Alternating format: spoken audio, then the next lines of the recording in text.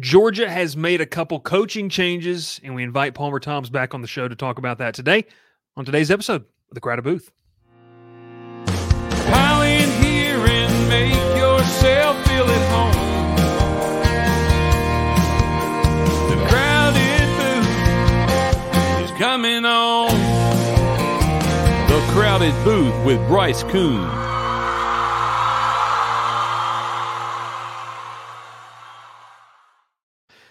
All right, well, we bring Palmer Thombs into the show, and we got Ralph Leary in the background. We welcome everybody, and thanks for tuning in as Georgia has made two key hires. One, Palmer, that has affected a large portion of the Crowded Booth fan base very dearly. And then another one that the guy who was left and moved on is also somehow still affecting that portion of the fan base as well. But Palmer, appreciate you doing your best Jake Rowe impersonation with the Masters hat. Are you ready for golf? Do you have an early favorite for the Masters? I know that makes no sense, but who do you like? I'm ready for golf. I'm ready for the warm weather to stick, and I'm excited that I'm on the show talking Georgia, not Georgia Tech, and it's that this was a planned appearance, as opposed to a hey Palmer, you want to come on the show? Yeah, sure. Are we live? Yeah. Okay. Let me make myself presentable. So I might have just thrown on a Masters hat then too. You might have. I think you might have. Ralph just said the comments background because if you say Rory, he's going to be pissed. So it is what it is. But we will be talking some Masters as we get closer to that weekend. Palmer, the big news coming out of Athens, no, it's not anything to do with spring football just quite yet. It is still some coaching changes, which first off, man, I've kind of been lucky down here. Like LSU said, we're getting the coaching changes out of the way early January, but still you're seeing so many moves, kind of that last 10th on the field staffer at many places has not been filled yet. Now, Georgia moved quickly. Obviously, the news, Dell McGee takes the head coaching job at Georgia State. We're going to get into that. And then Brian McClendon moving on to the NFL, but also is a heavy candidate in that Georgia State head coaching job. As we start off here, before we talk about who replaced, Brian McClendon was obviously a really nice piece and, everything, but Dell McGee speaks volumes in this state. We've talked about it in our show. My two co-hosts there, Will and Ralph, got in a little hot water over the weekend talking about Dell McGee's potential impact in Atlanta. Man, look, we're based out of Columbus. We know what Dell McGee can do. We've seen, what he can, how he can, just completely revitalize a program and bring them to the top of the high school ranks. I did a fantastic job. Maybe should have gotten the job as the interim head coach at Georgia Southern. Your thoughts on the impact of Dell McGee's departure and what's the mood of Georgia fans? Because I was perusing some messages where it's like, we're happy for him. Like it's a guy that kind of really, he deserves this shot. Yeah, no, I mean, definitely when you've been around as long as Dell McGee has, it's a, attitude of excitement for him. I wonder it's, for all the talk of over the years of, oh, well, he's going to go back to his alma mater and be their running backs coach and all that. That wouldn't have been met with the same excitement as him moving into, a different position at a school like Georgia State in a city like Atlanta. And also, moving into a head coaching job. I mean, it's not like he's making a jump from Georgia running backs coach to Georgia State offensive coordinator. He adds to the Kirby Smart coaching tree here. And, one of the last two OG members of Kirby's staff, him and Glenn Schumann were a part of the group that Kirby brought in 2016. And you look at the back of that group now and you're looking at, I want to say it's 5 head coaches. Maybe that number's off, but you had Mel Tucker, you had Shane Beamer, you had Sam Pittman, you had Dell McGee. Dan Lanning was not a part of that group, but he went on to be a head coach. Fran Brown was not a part of that group, but he went on to be a head coach. So there's, unless I'm completely forgetting somebody, he's got 6 head coaches. You look at the guys that were on that staff that went on to be coordinators elsewhere. There were a couple of those, and even a couple that went on to be coordinators at Georgia and then returned. Obviously Glenn Schumann being a coordinator at Georgia, now, and James Coley was a coordinator at Georgia and is now returning as a receivers coach. We'll get into that, I'm sure. But, obviously with the time that Dell served in Athens, there's a lot of appreciation for him. And I think that, as we talk about Georgia State and the potential that he has there. It'll be. I heard what Ralph and Will had to say, and I don't know that I'd go that far. I don't know that I'd go as far as to say that Georgia State is going to be the premier program in Atlanta. But I definitely think that there's something to be said for somebody that has in-state ties and, knows high school coaches around this area, has been a part of building a successful program at Georgia. And look, the infrastructure is not there at Georgia State like it is in Athens, but there's a lot of talent that goes unnoticed in this state. And, I watched his intro press conference and he said, look, we got to find the diamonds in the rough. And, joked with Kirby that said, hey, I know you're going to be coming to take some of my players because I'm going to bring in some good ones. So you got to like his confidence for sure. And I think that, ultimately it's a really great fit for him. You're muted. I like how Ralph didn't have to tell me that. See, he's already pissed. All right, we'll stop it. Ralph, mark that at 6:10. He obviously, Palmer McGee's already made the move to hire Kevin Scherer as his defensive coordinator and made the move to hire Jim Chaney as his offensive coordinator. Two guys with, interesting enough, UGA and Georgia Tech ties. But when you kind of guys who were part of that OG staff as well. Yes, and so. Not getting too much into the Georgia State side of things with Del McGee, I differed from Will in the sense of he's going to win some recruiting battles against some premier programs, I feel like just because of how relational he is. And two, to your point of what he said, those diamonds in the rough. Look, Georgia has done, I think the mark of what is an elite program is not just that you just get the high-profile players. If you win, those guys want to come play for you. But it's the 3 stars that you identify as saying, hey, look, you're in this business, I'm in this business. We know the propensity to just slap a 3-star rating on a kid and move them along in the cycle. To identify which 3 stars are going to be beneficial and be stars, I think that's the difference where Del McGee is going to be able to make. And how does that affect Georgia with the guys they currently have on staff? Losing an ace recruiter. Like I think you guys, as Jeremy Johnson mentioned him and many other guys have said, this guy's an ace recruiter. He was a big part of relationships with a lot of different players, even outside the running back room at Georgia. Look no further than Michael Williams. Somebody that, when we go back and we listened to, prior to Michael's first year, we got to talk to Del and we talked about the relationship that he had with Michael and how exciting that was for him to land a Columbus kid like that, an incredibly talented one. And he said, look, that was years in the making. He said, I've been talking to his family about him coming to play here for a long time. And that's not, just Del McGee, the coach, that's Del McGee, the person. And he's been involved in a lot of those type of recruitments. You look around this team and yes, Georgia has expanded its reach over the last, several years of becoming this nationwide national brand. Georgia has done that, but the core of this program, as long as Kirby Smart's here, will always be recruiting the state of Georgia. You don't want those talented players to get out. And look at the way that he treated that KJ Bolden recruitment. KJ even said that Kirby told him, hey, I'm not letting you get out of this state. I'm not letting you get away, because he let Caleb Downs get away. That was one that I think will haunt Kirby for a little while. And to be able to take, the lessons of that and move along and value that in-state recruiting. That's something that Kirby will continue to do. It's something that he has clearly prioritized in the hires that he's made, but also I think it's the recipe that Del McGee is going to take. And again, like I said, he mentioned that the state of Georgia is so rich with talent that a lot of the big programs come here and they take their pick of players, but there's a lot of really good players in this state outside of those. And so, I think that somebody that has those ties to the high school level understands that about the fact that there are so many talented players, and he knows where to go get them. He knows what programs are really good, just produce good football players. And he knows where to go find those guys. That maybe a big program, a bigger program, a Power 4 program is going after a guy. But, at the same time,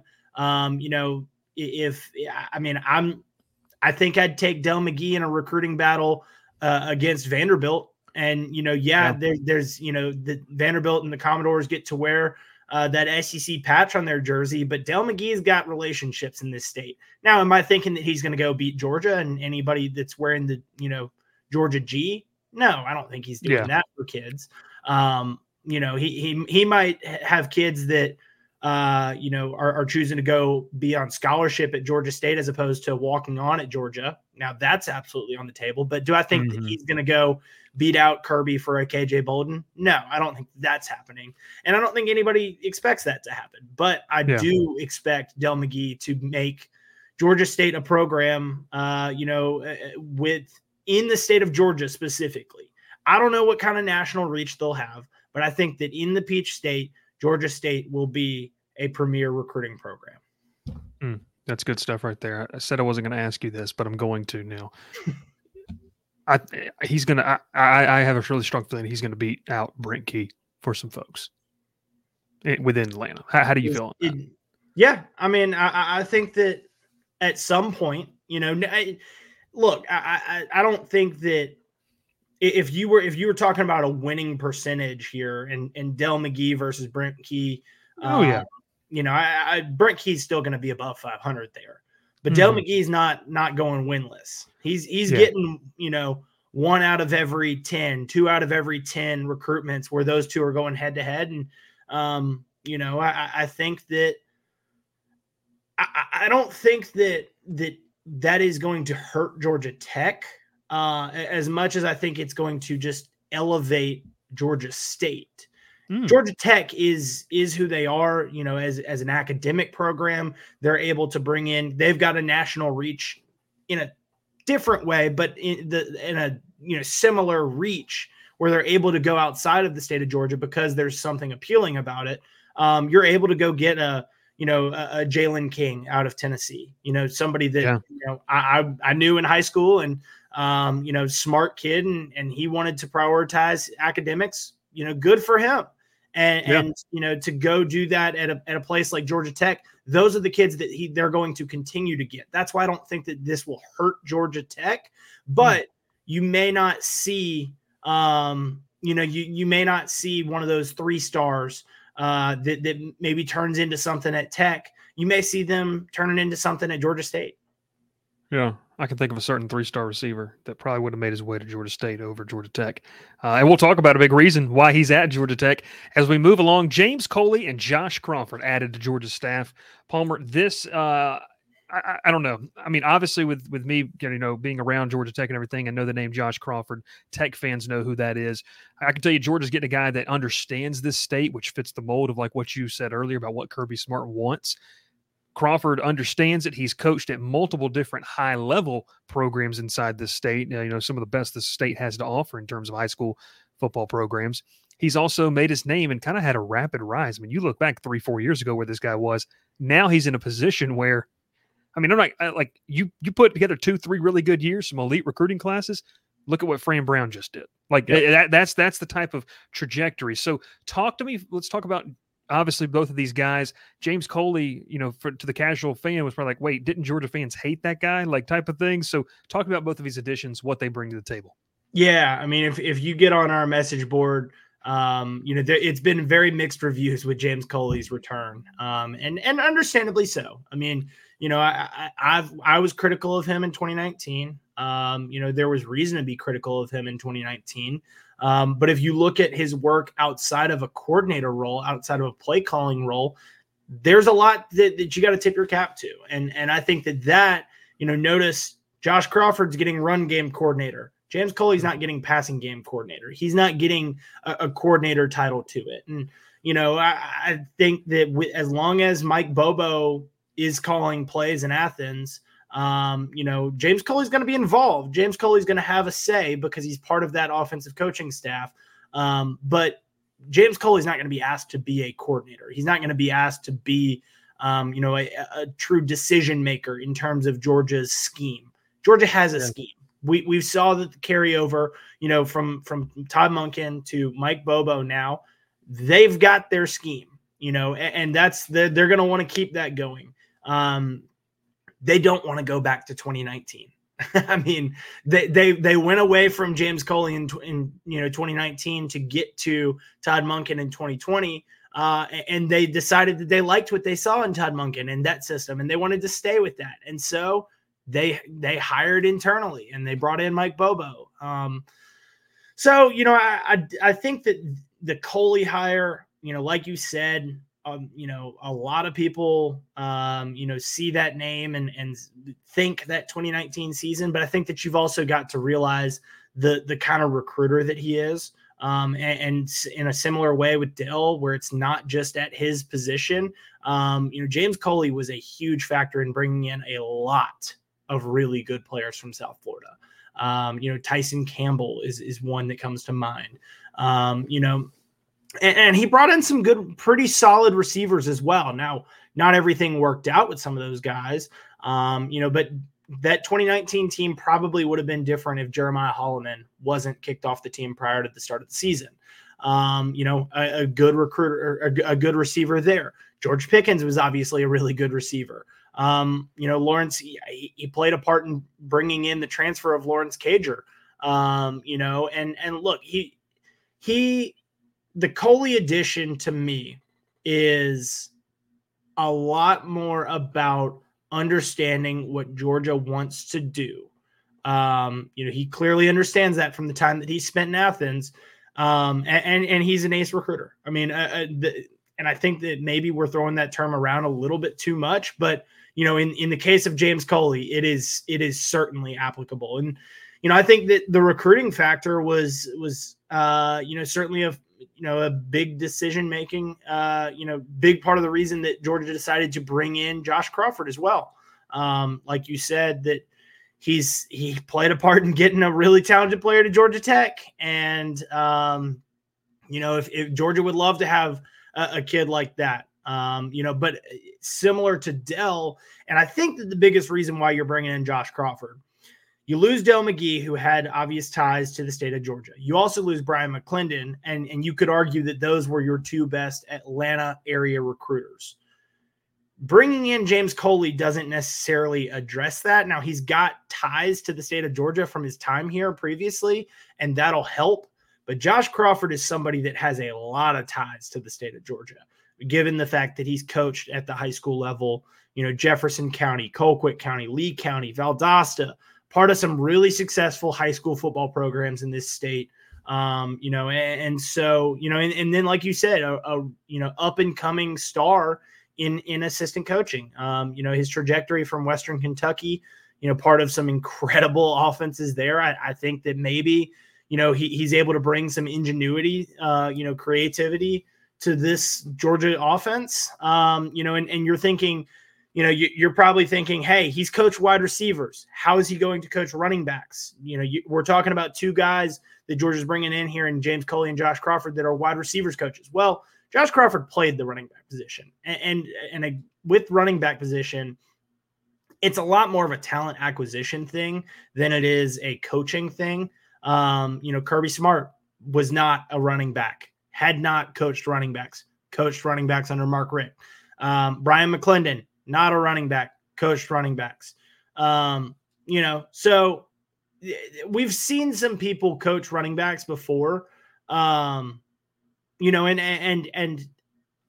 I think that if Crawford's been a part of, like we said, some really talented offenses, has coached that position before at the high school level, played that position at the college level. He knows what it takes to be a solid running back. And if you're able to recruit really good players at that position, it may not matter how good of a coach you are. Those guys are probably going to be pretty good players regardless of, what you're telling them. Sometimes less coaching is even better. Yeah. Yeah, no, I agree with you. I agree with you. And it feels like, correct me if I'm wrong, Georgia starts spring practice, what, March 12th? Is that correct? 12th. So, I mean, it's going to be interesting. I'm sure you guys will, obviously, do you guys get to go watch spring practice? TBD. Sometimes. TBD. Who knows? So, one thing I was talking about this, we recorded an Auburn podcast, had an LSU podcast earlier too, was when you have new coaches, it's not necessarily you're going to see a lot of schematic things or you're going to see like some deep, things. It's more of the teaching. How are the players responding to the teaching? What does the relationship look like? Are there pull-asides for, one-on-ones, with that? That kind of, gives you an insight of type of respect that some guys that are already maybe entrenched into some positions, in both of these respective rooms respond to a new guy and a new voice leading that room. But it's going to be a lot of fun to watch as well, Palmer. But two big additions there for Georgia, and you highlighted why. Spring ball starts March 12th for you guys, March 5th down here. How ready are you for I don't know. It feels like we've been covering nonstop for the past month and a half, and it's like, oh, now, we get spring ball. Like it's crazy. Yeah. I'm definitely ready for it. It's long awaited, a little bit longer this time around than it has been the last couple of years, because Georgia obviously wrapped up before the new year and wasn't playing in one of those New Year's Six and wasn't playing in a national championship. So that made January and February feel a little bit longer, but I think it might make spring football feel a little bit sweeter. I like it. Palmer Toms, Dogs HQ over on the On3 network, does a fantastic job. Check out his work. I'm sure that you can just head over to his social media. He's plugging it right there, Dogs HQ. Doesn't matter that we work for rival companies. We can come together and have a good time. So that's Palmer Toms. My name's Bryce Kuhn. Ralph Leary in the background, talking Georgia. Big additions. Tell us what you think down in the comments below. Make sure to subscribe, hit notifications. Palmer, Monday night, we're talking, which we're going to, obviously want people to tune in. We're going to power rank the conferences. We've done some interesting power rankings that have been over the past couple. Are y'all just doing the weeks. 4, or are you getting into the group of 5 as well? This is a group of 5 stand podcast. I don't know if you realize, but Ralph's a big SMU guy now, so he's all about pony up. We've gotten, but hey, they're power 4 now. They're power 4. That's true. They're Ralph's dark horse, so there's also that too. Wow, fun stuff. Palmer Toms, my name is Bryce Kuhn. We'll catch you next time here on the Crowded Booth. Pile in here and make yourself feel at home. The Crowded Booth is coming on. The Crowded Booth with Bryce Kuhn.